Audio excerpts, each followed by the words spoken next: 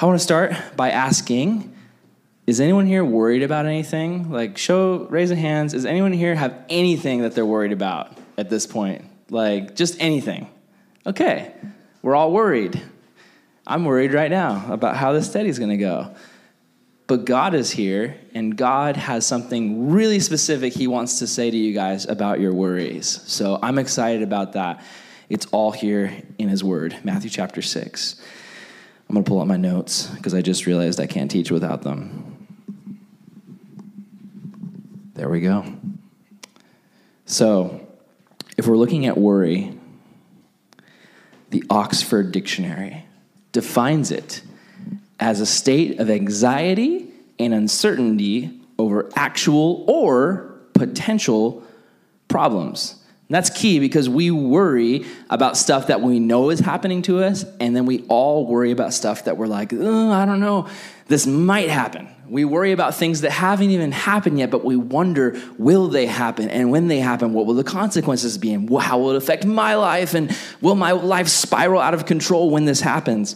There is a really old, archaic expression called worrying a bone, which I discovered from Oxford too. So it says, this is apparently something like back in the day, you'd see your dog chewing on a bone. You'd say, oh, he's worrying a bone. No one says, does anyone here say that? Does anyone ever say that your dog is worrying a bone? Okay, well, it means the action of a carnivorous animal to tear at, gnaw on, or drag around with their teeth. So to me, that sums up worry a lot because that's what worry does to us. When we are stuck in worry, it chews us up and it spits us out. Like worry just gnaws on us and drags us around. I think with worry, a lot of times the problem is we're worshiping the wrong gods.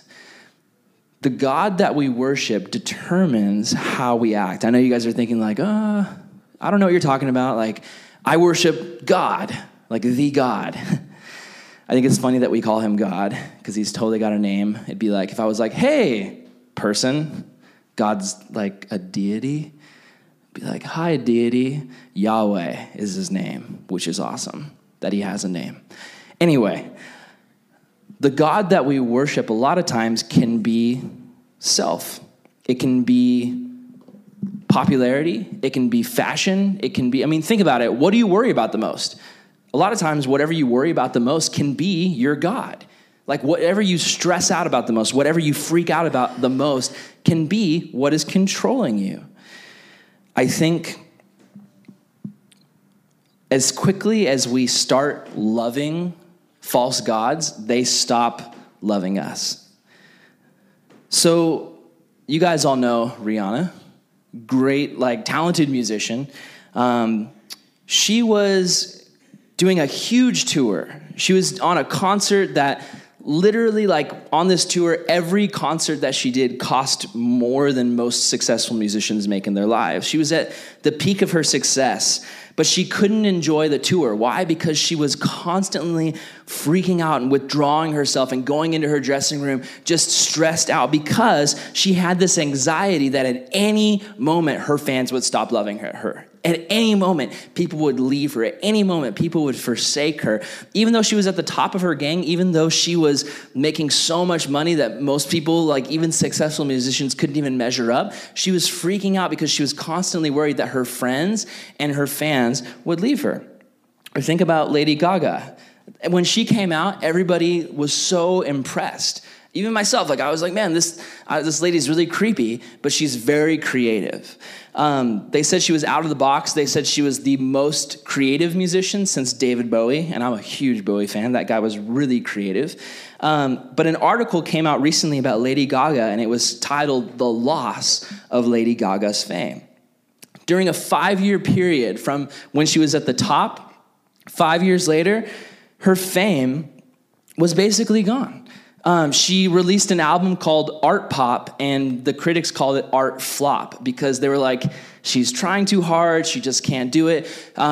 Most of her entourage, the people who are her staff, quit. She lost $46 million on the album, and she had to pretty much fire half of her staff, and the other half pretty much quit. So you can see that when we put fame as our God, this is just an example of one God we can have, we love it, but it stops loving us. And that's true of any false god. Anything that we choose to put above God, any idol in our life, leads us away from God, and it's not a trustworthy thing to worship. We can't count on it.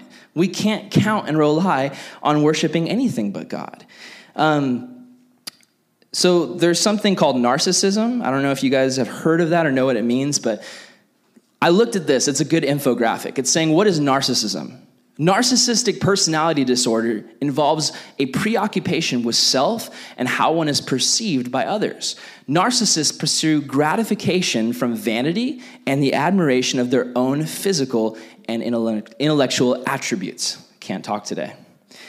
So this is talking about people who are selfish, and this really can be us. In the generation that we live in, the generation that I live in, we are very focused on what people around us are thinking of. In fact, we can tend to worry a lot about what people perceive us as. This is some different things that are signs of that narcissistic personality I think we all struggle with. One is unilateral listening, which is listening only to dismiss, negate, ignore, or minimize, or otherwise make someone else's concerns irrelevant. Another one is being preoccupied by self, which is acting selfishly as if being generally only responsive to their own concerns. Another one is being above the rules, where we feel like we're above others and the rules don't apply to us.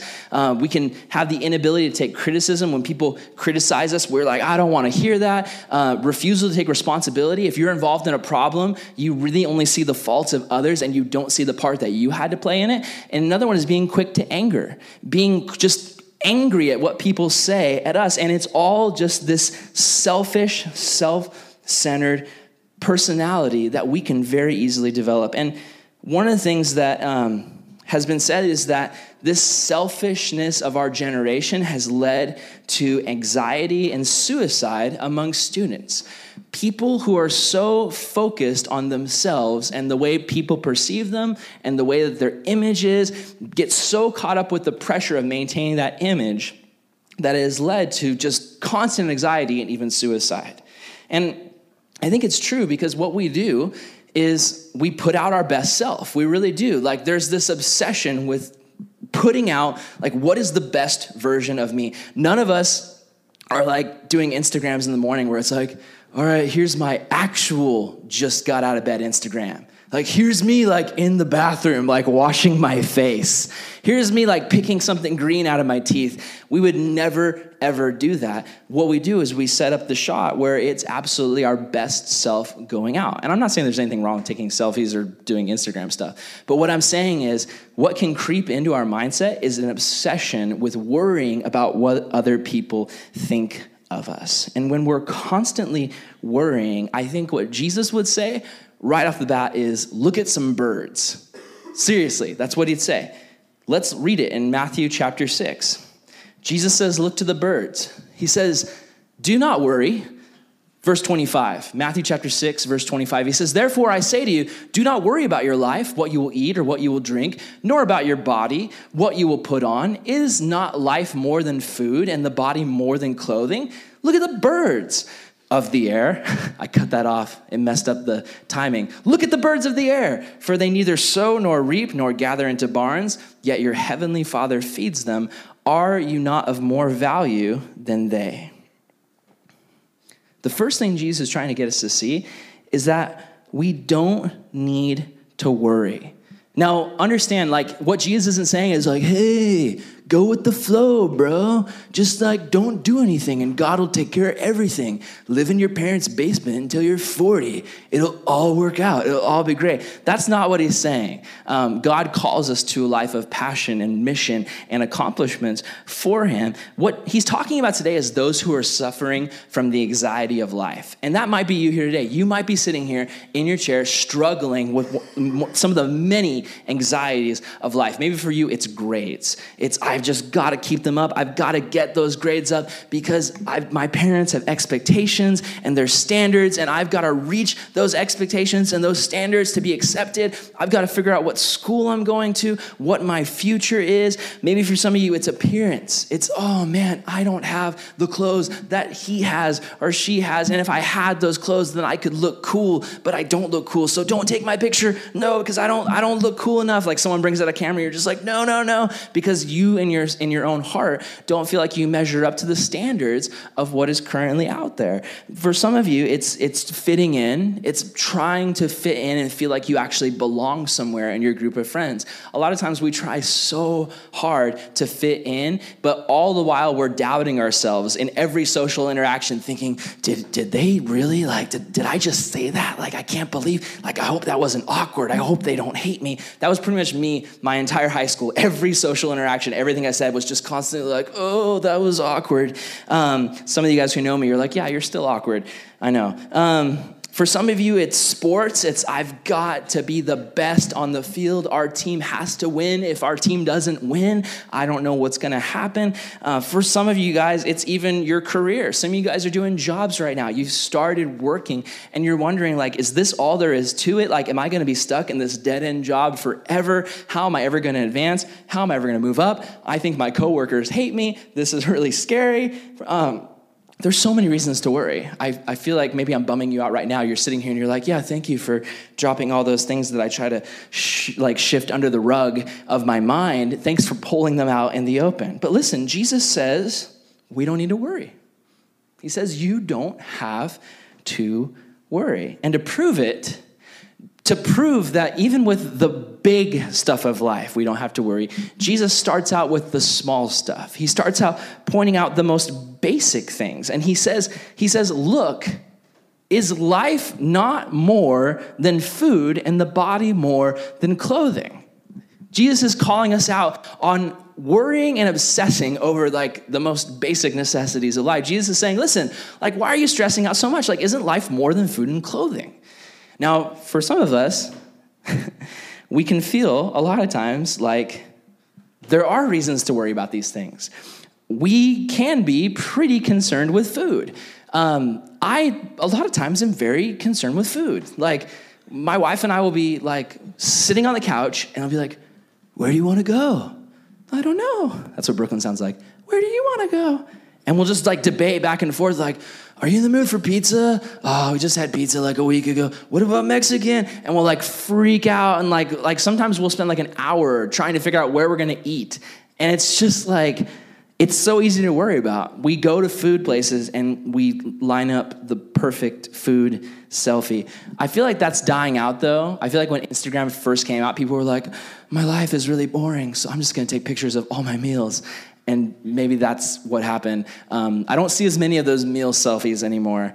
What would they call them? Mealfies? I don't know. I don't know what that word would be. A meal selfie. See, I told you I was awkward. So we can be pretty concerned with food. I think clothes, though. Clothes are a big deal right now. A lot of you guys are like, yeah, clothes are a big deal right now in my life. What we can call them, this isn't a dirty word. It's a real word. You can take it home with you. A man who's obsessed with his image and clothing and style is labeled as metrosexual. And that just means a guy, it's not like saying his identity and orientation is anyway. It's basically just a weird way of saying that guy is really, really, really into clothes and style. And I think in California, we see that a ton.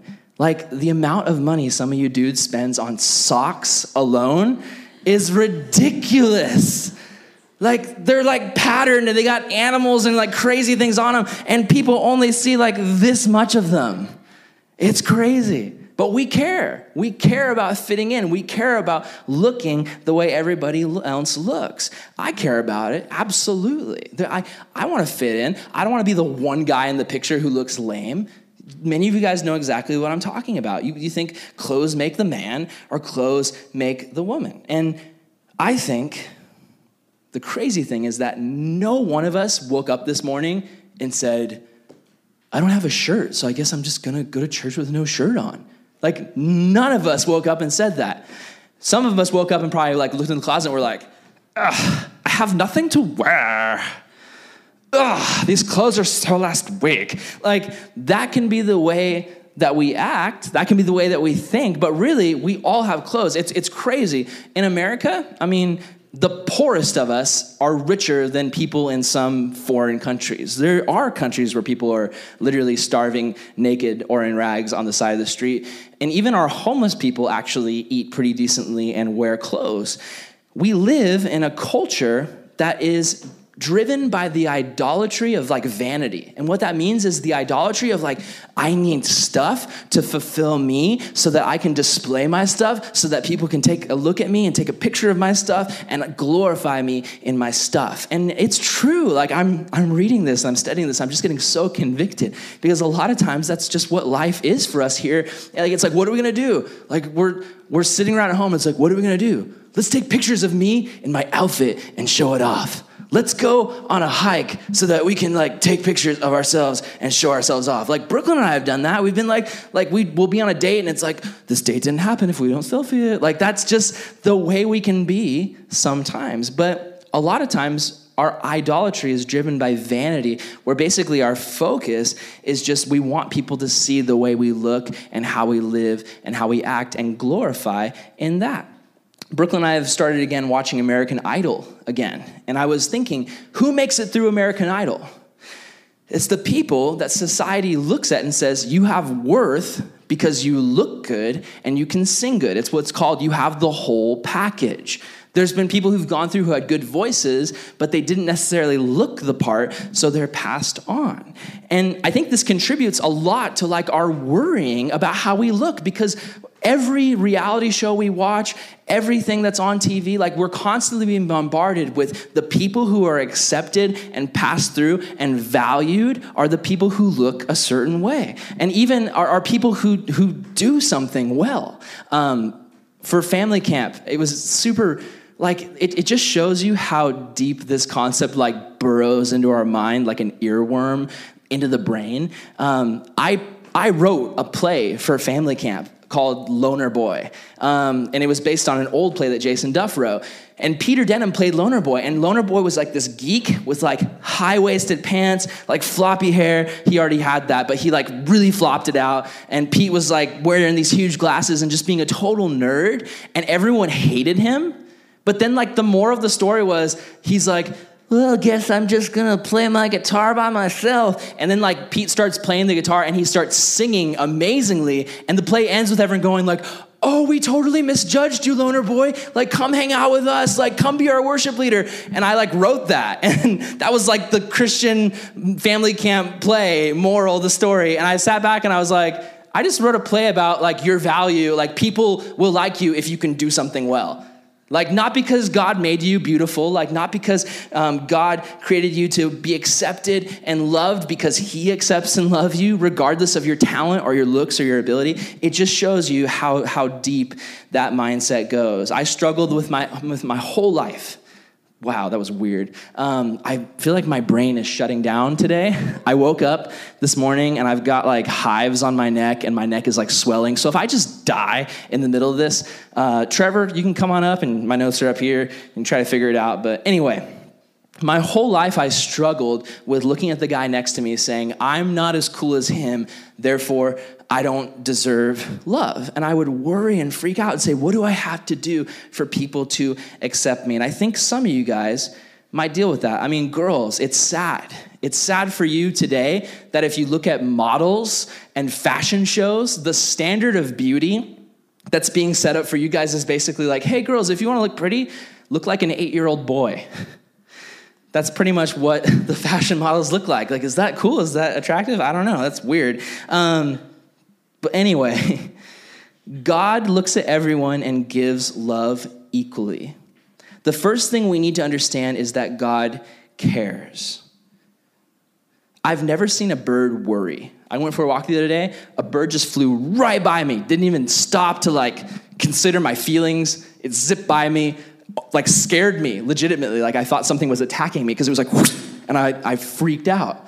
but it's just this bird flying around. I've never seen a bird worry. They're totally taken care of. And listen, the God who created the birds and created the universe has your life in his hands. He loves you. He created you, and he's got everything figured out. What's a father's job?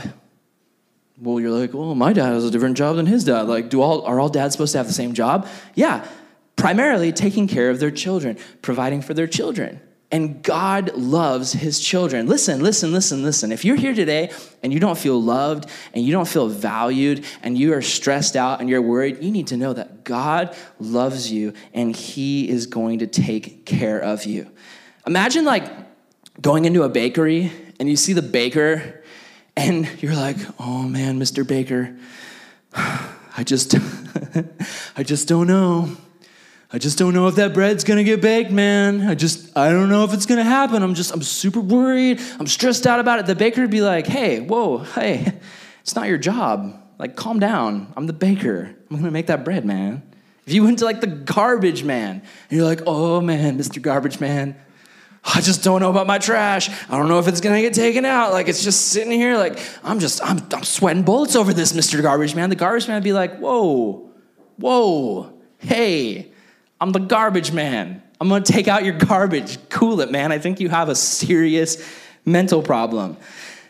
He'd be like, hey, that's not your job. The baker would say to you, like, it's not your job to worry about the bread. I'm the baker. Let me worry about the bread. The garbage man says, it's not your job to worry about the garbage. I'm the garbage man. And God would say to you, it's not your job to worry about your life. That's his job. He's the one who looks at your life, and he just has these plans and thoughts and hopes and dreams for you. And that's his job to worry about that stuff. And he doesn't have to worry because he's God and he's got it all figured out.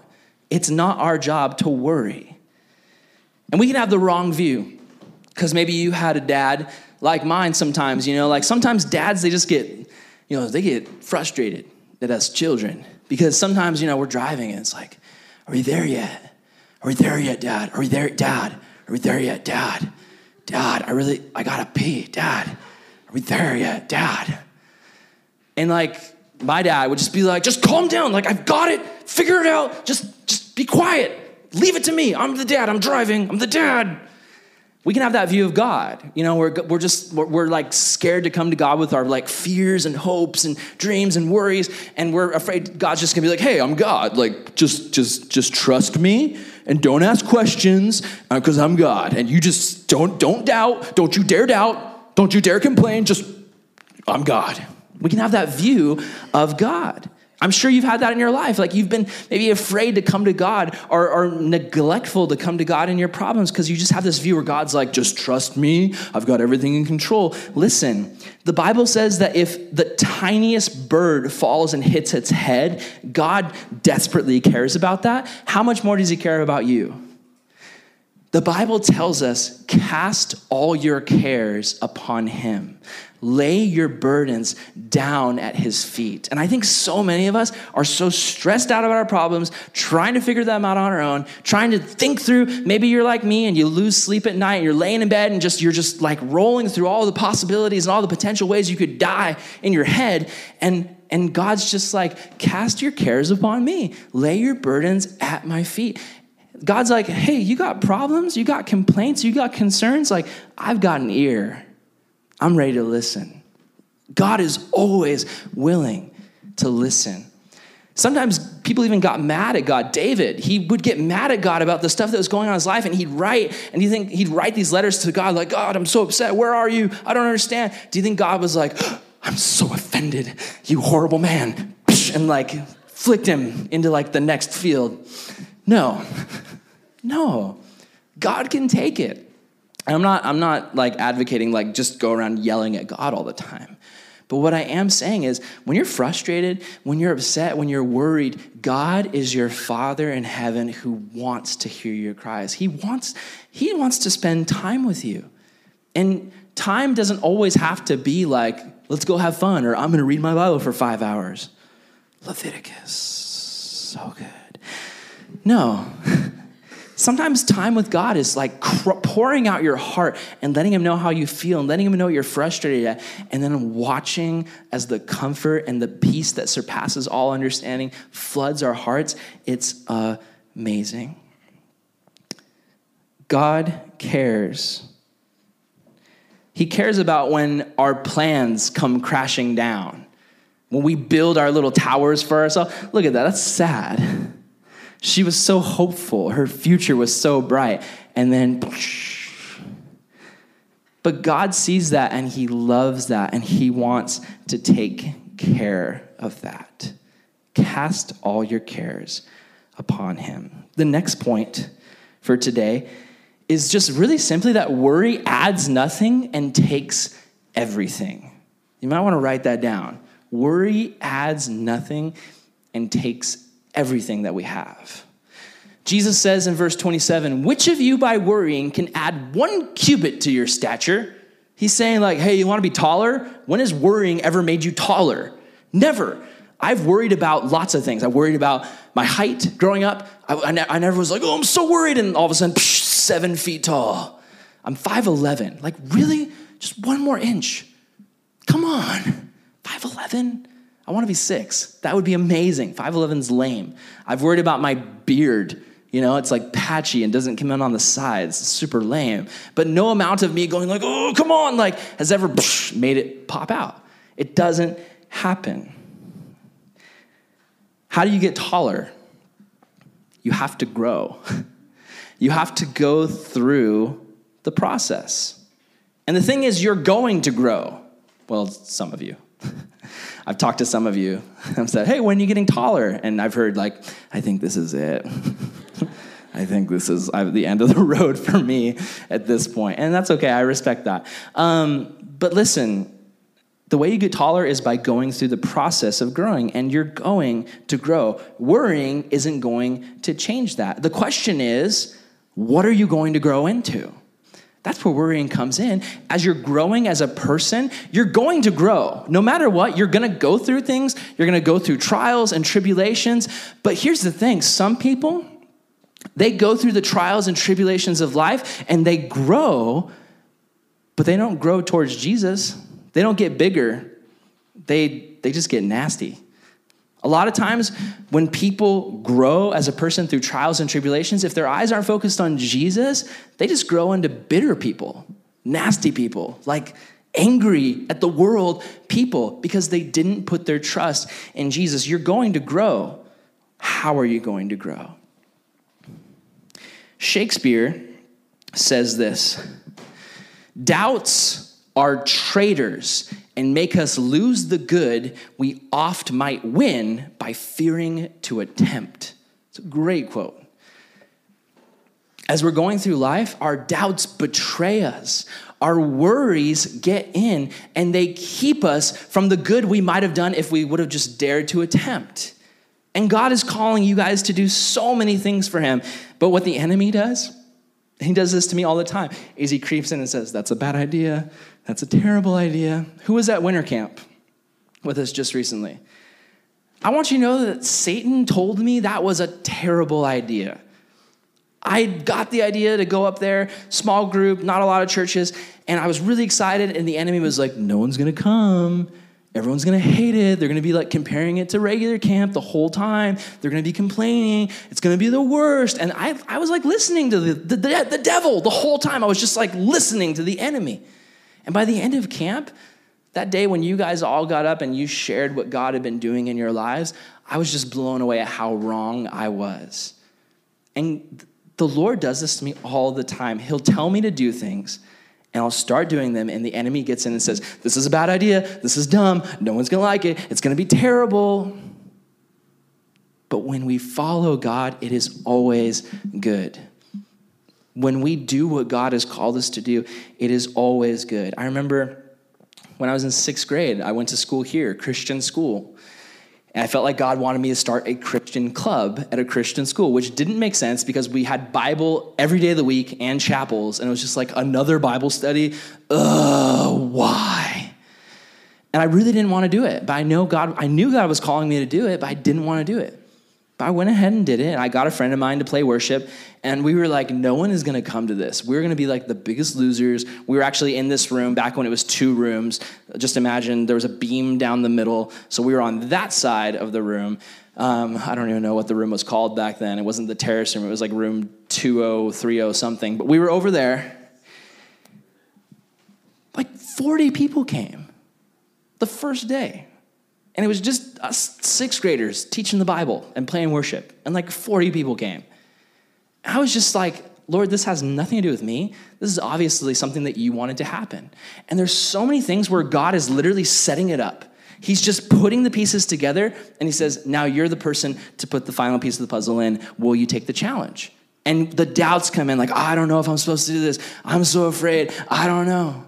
And God says, listen, just stop worrying and trust me. He says in verse 28, why do you worry about clothing? Consider the lilies of the field, how they grow. They neither toil nor spin. And yet I say to you that even Solomon in all his glory was not dressed like one of these. Now, if God so clothes the grass of the fields, which today is and tomorrow is thrown into the oven, I guess they ate grass. I don't know. Will he not much more clothe you, O you of little faith? God's saying, listen, I've got the birds taken care of. The grass looks amazing. Have you seen a flower? That's amazing. God is saying like a flower in its beauty like is prettier than King Solomon in his fancy robes. And God says to you, in everything you've got going on, like I've got it taken care of. I've got the birds taken care of. I've got the flowers taken care of. And I've got you taken care of. I've got plans for you. I've got purposes for you. I've got dreams for you. Stop worrying.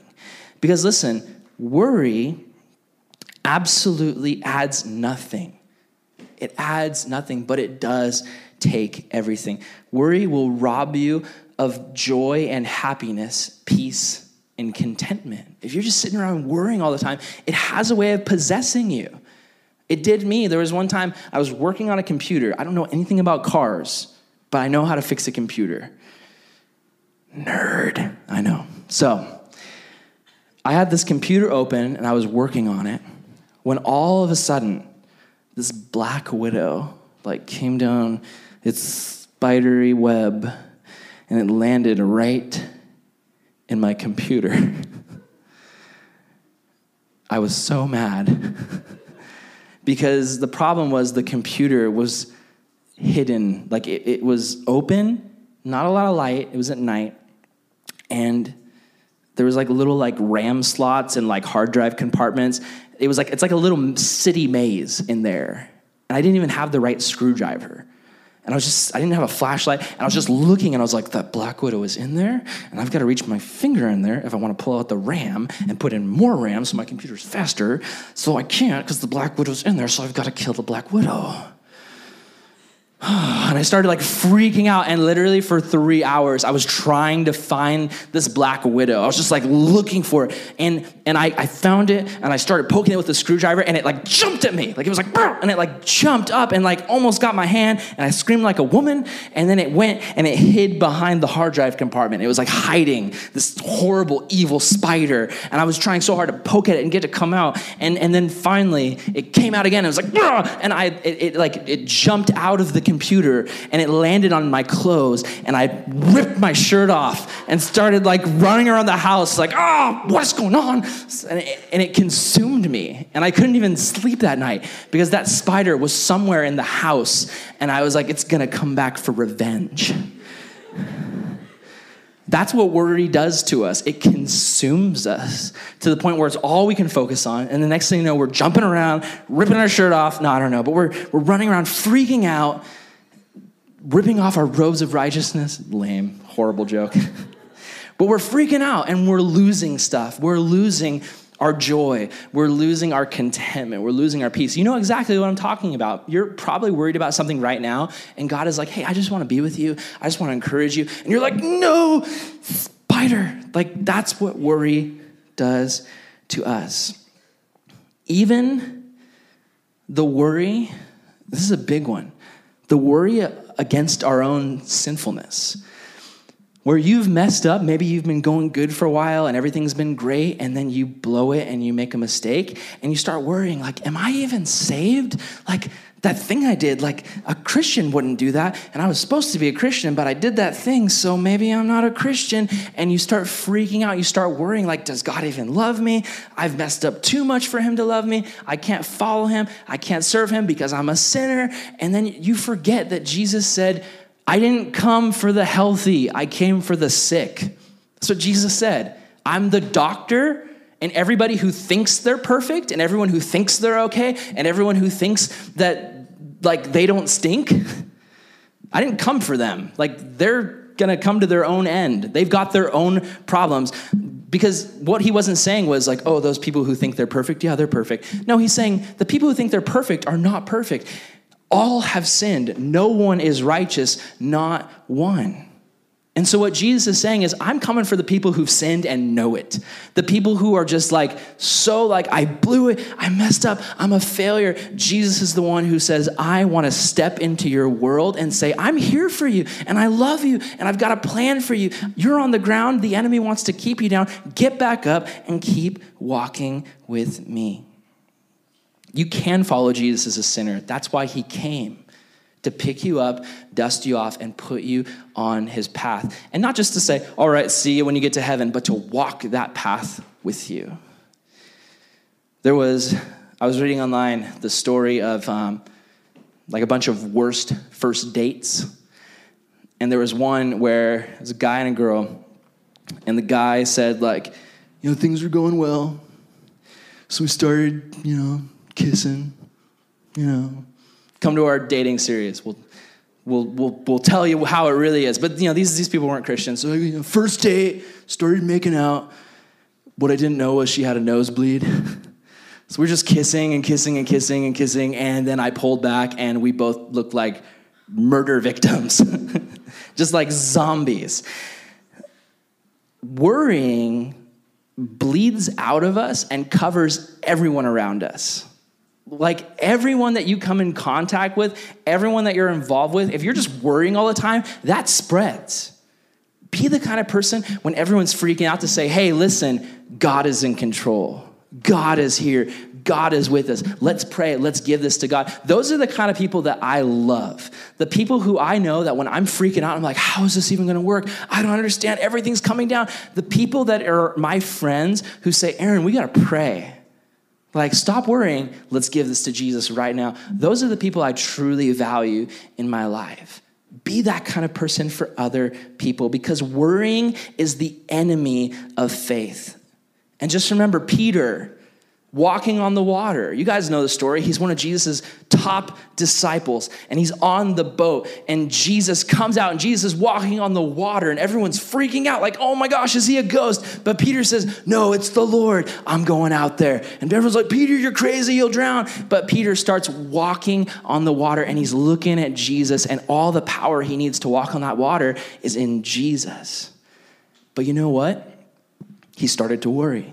He looked at the wind and the waves and the seas crashing around him, and worrying added nothing, but it took everything because it made him sink.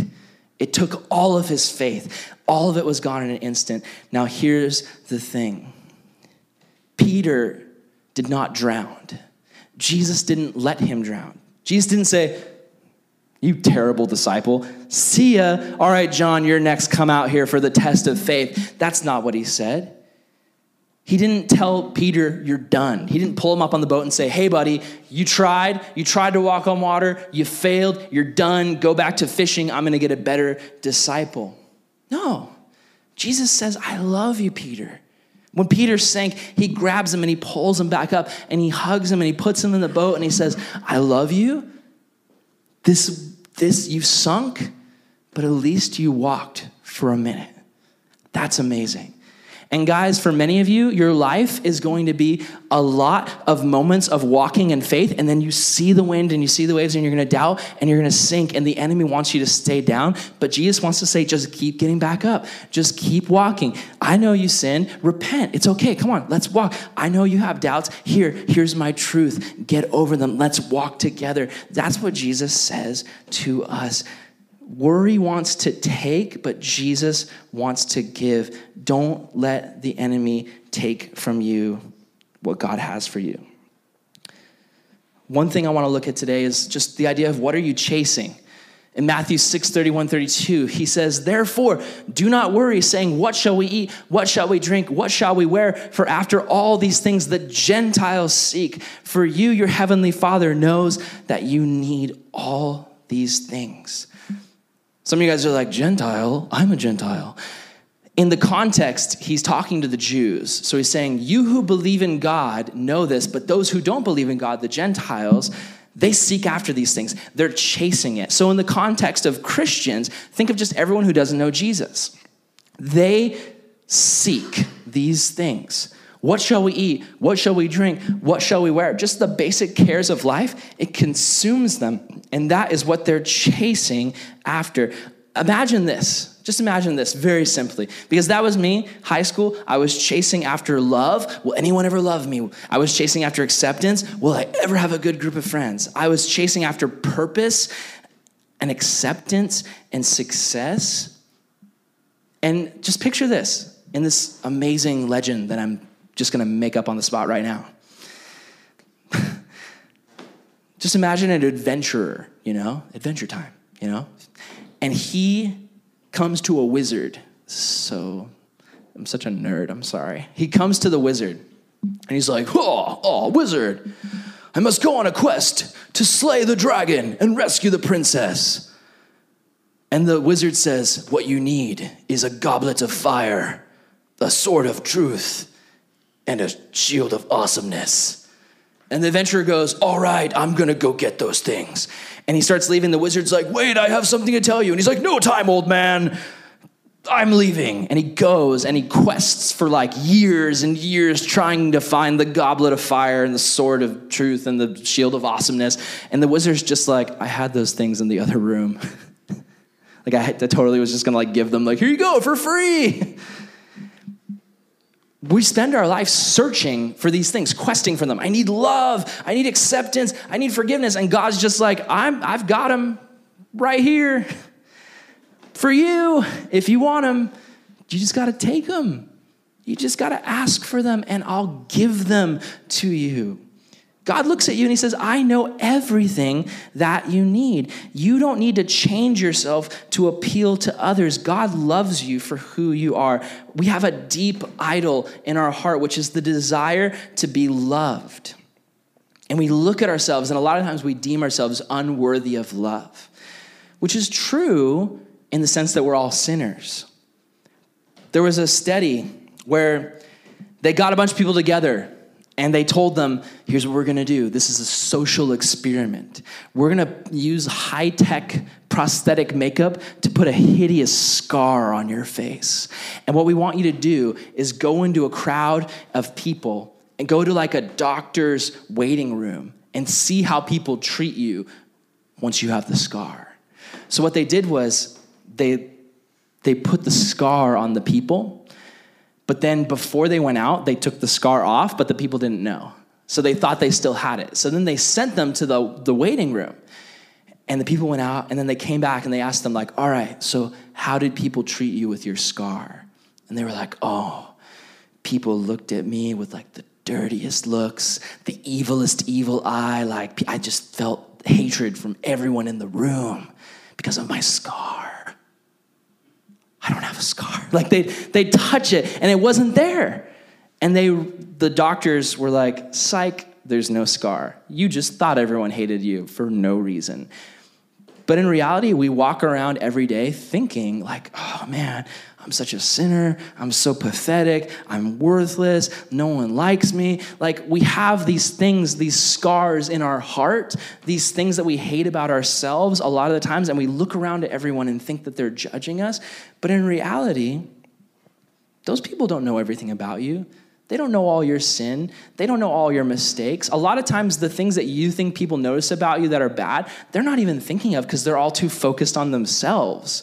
But here's the thing. God knows every sin you've ever committed, every secret thing you've ever done, every bad mistake you've ever made, and he loves you. That's amazing that he knows everything, and he still loves us. Stop chasing after the wrong things and chase after God's heart. Chase after God's heart. That's our last point today, which is the kingdom changes everything. Look at verse 33. It says, seek first the kingdom of God and his righteousness, and all these things shall be added to you. Therefore, do not worry about tomorrow, for tomorrow will worry about its own things. Sufficient for the day is its own trouble. This is beautiful stuff. You see, who's here has ever studied the book of Judges? Anybody? Judges, 1st and 2nd Samuel, Ruth. During that time period, there's a phrase that goes out in the Bible. It says this: in those days, there was no king in the land. Everyone did what was right in their own eyes. It's pretty epic stuff, but it's pretty ridiculous. There was a time period in Israel's history where there was no king in the land. So basically, no law, no ruler, no king, and everyone just did what was right in their own eyes. And if you read Judges and 1st and 2nd Samuel, it's like a time period where like just gnarly debauchery is happening. People just murdering one another left and right. There's this one story where they murder a woman and they chop up her body into like 100 pieces, and they mail pieces of her body to like different towns saying, hey, this will happen to you guys if you mess with us. And it's like at that point where God's just like, this is getting out of hand. There needs to be a king. There's always been a need for a king. When humans are left with no king, to their own devices, sin happens. But when there is a kingdom, that means that there's a king. And when there is a king, it changes everything. The kingdom of God, that's what this whole Sermon on the Mount is about. Jesus is saying, hey, I'm telling you about my kingdom. Like, not just like, hey, here's Jesus's 10 tips on how to have a great life. No, Jesus is saying, my kingdom is coming, and I'm inviting you to live in the kingdom with me. Not just one day you're going to die and go to heaven, but Jesus is saying, I want to change everything about the way you live right now. It's hardcore. It's not just like bumper sticker Christianity where we put on the back of our car like, oh, praise the Lord and love people. It's like tattooing the words of Jesus on our hearts. That's what it means to live in the kingdom. And tattooing something on yourself is painful.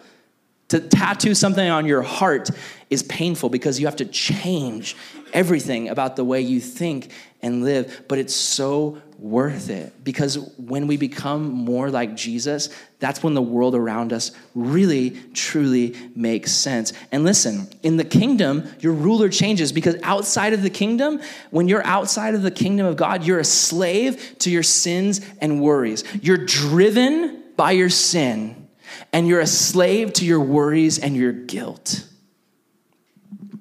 When you are in the kingdom with Jesus, listen, you have a confidence in Christ that you're forgiven, free, and full of God's power to do great things for him. It's amazing. You guys, I mean, it's not like a super complex concept. It's not like, to go to the kingdom of God, you must climb the highest mountain and like storm the castle walls, and then you'll be in the kingdom. God says you can live like you're in the kingdom of heaven right now while you're on earth. You can be a part of that. How do you do it? You follow what Jesus says. You look at what he says in the Sermon on the Mount, everything Jesus says, and you live that way. The kingdom, it changes our focus.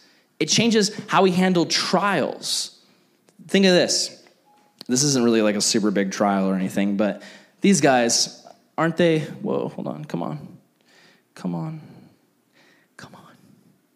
Work. You know what? We don't need the picture. Andrew Garfield and who is the girl? Spider-Man? Emma Stone.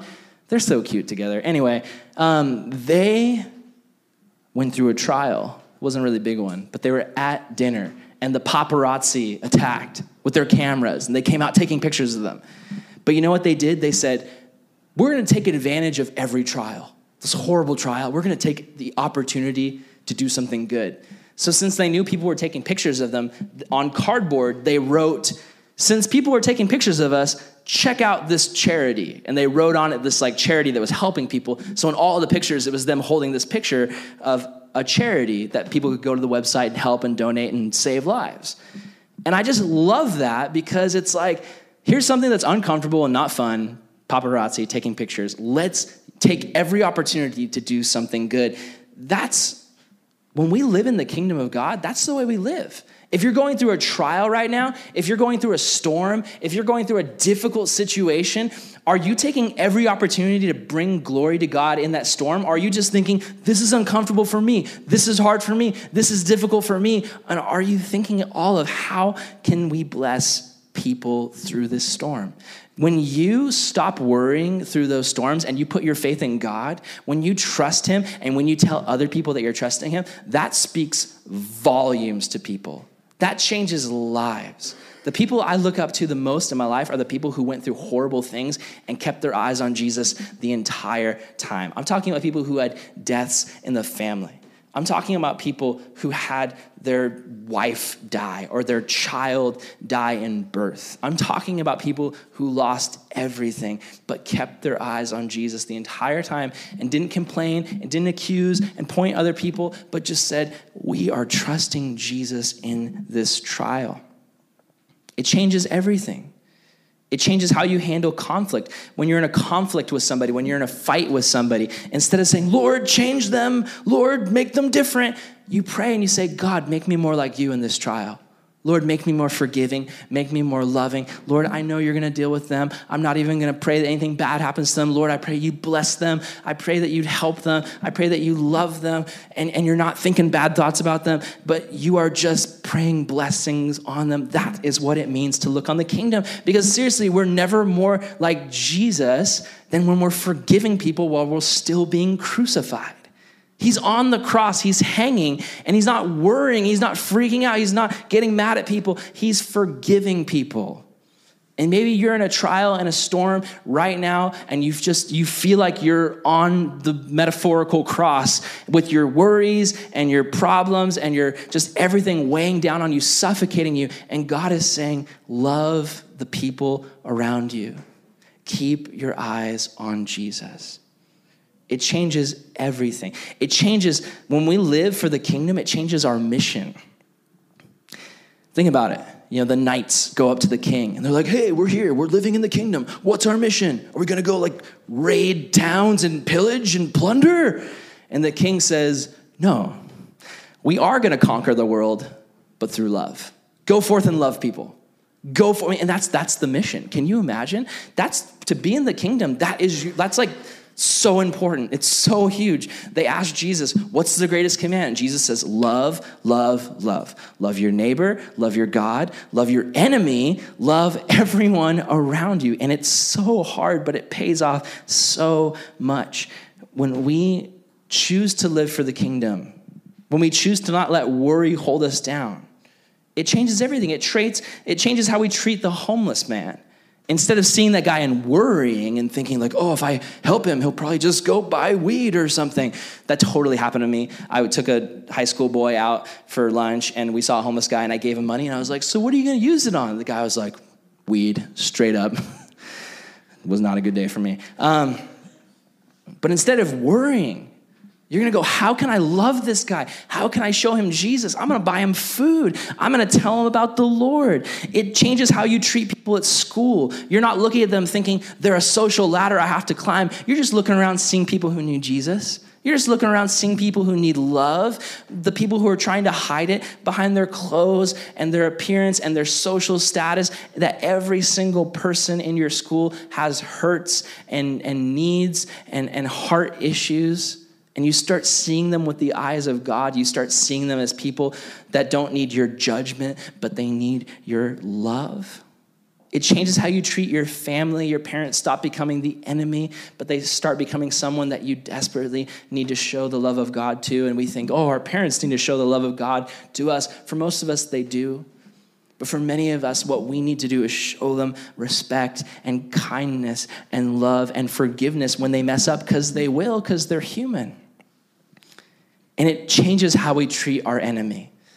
When people are just yelling at us and just being mean to us and accusing us, and just like when people are acting like enemies, instead of looking at them as, you are my enemy, locking target, detonate.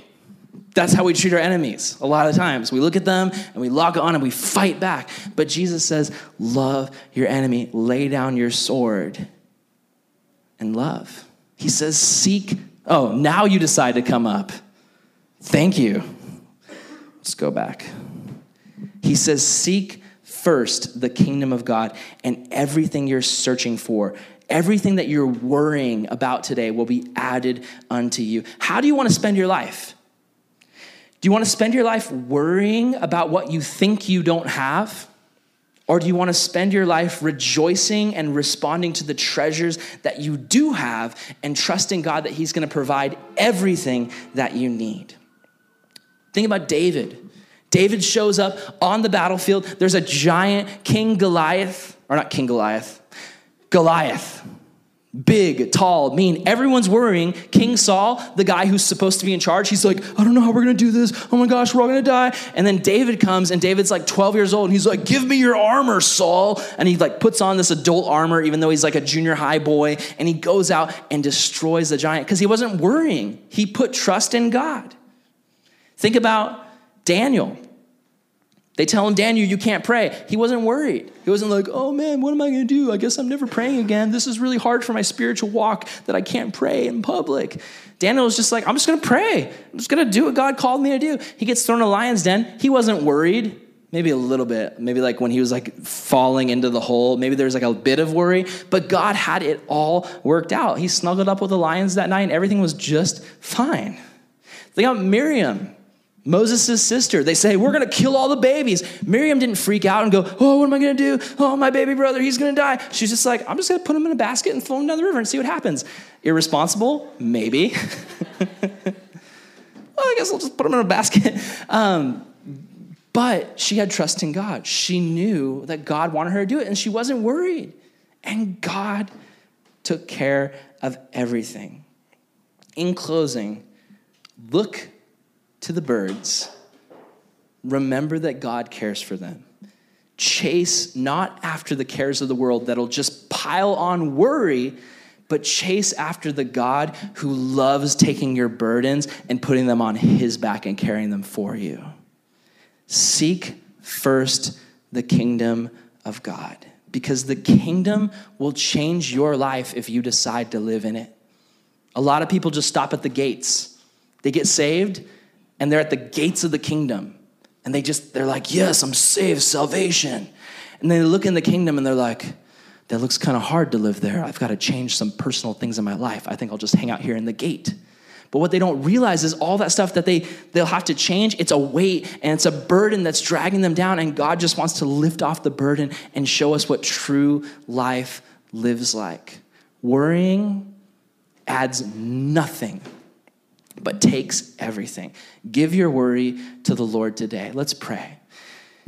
Dear Lord, I thank you so much for your word. I thank you so much, God, that you love us so much, Lord, that you do not want to let us sit and stew in our worries and freak out. And God, I just sense that there are people here today who are worried about things. Help them to know, God, that you care for them more than anyone ever could. Lord, I pray they would not hide their worry from you in fear that you'd be mad at them for doubting, but they'd understand their doubts are holding them back. And God, all you want is for them to give those doubts and burdens to you so that you can carry them. Lord, we cast our cares on you right now. The things that we're worried about, the things we're freaked out about, the things we're stressed, we cast all of that onto your back and onto your shoulder and onto the cross, because we know that you love us. You love us so much. You love the tiniest bird that falls out of the tree. How much more do you love us? Help us to remember your love. Help us, Lord. Lead us to your kingdom where we can live for you. Lead us to lay down our worries and walk with you with our whole heart. We love you, Jesus, and we ask all these things in your name. Amen.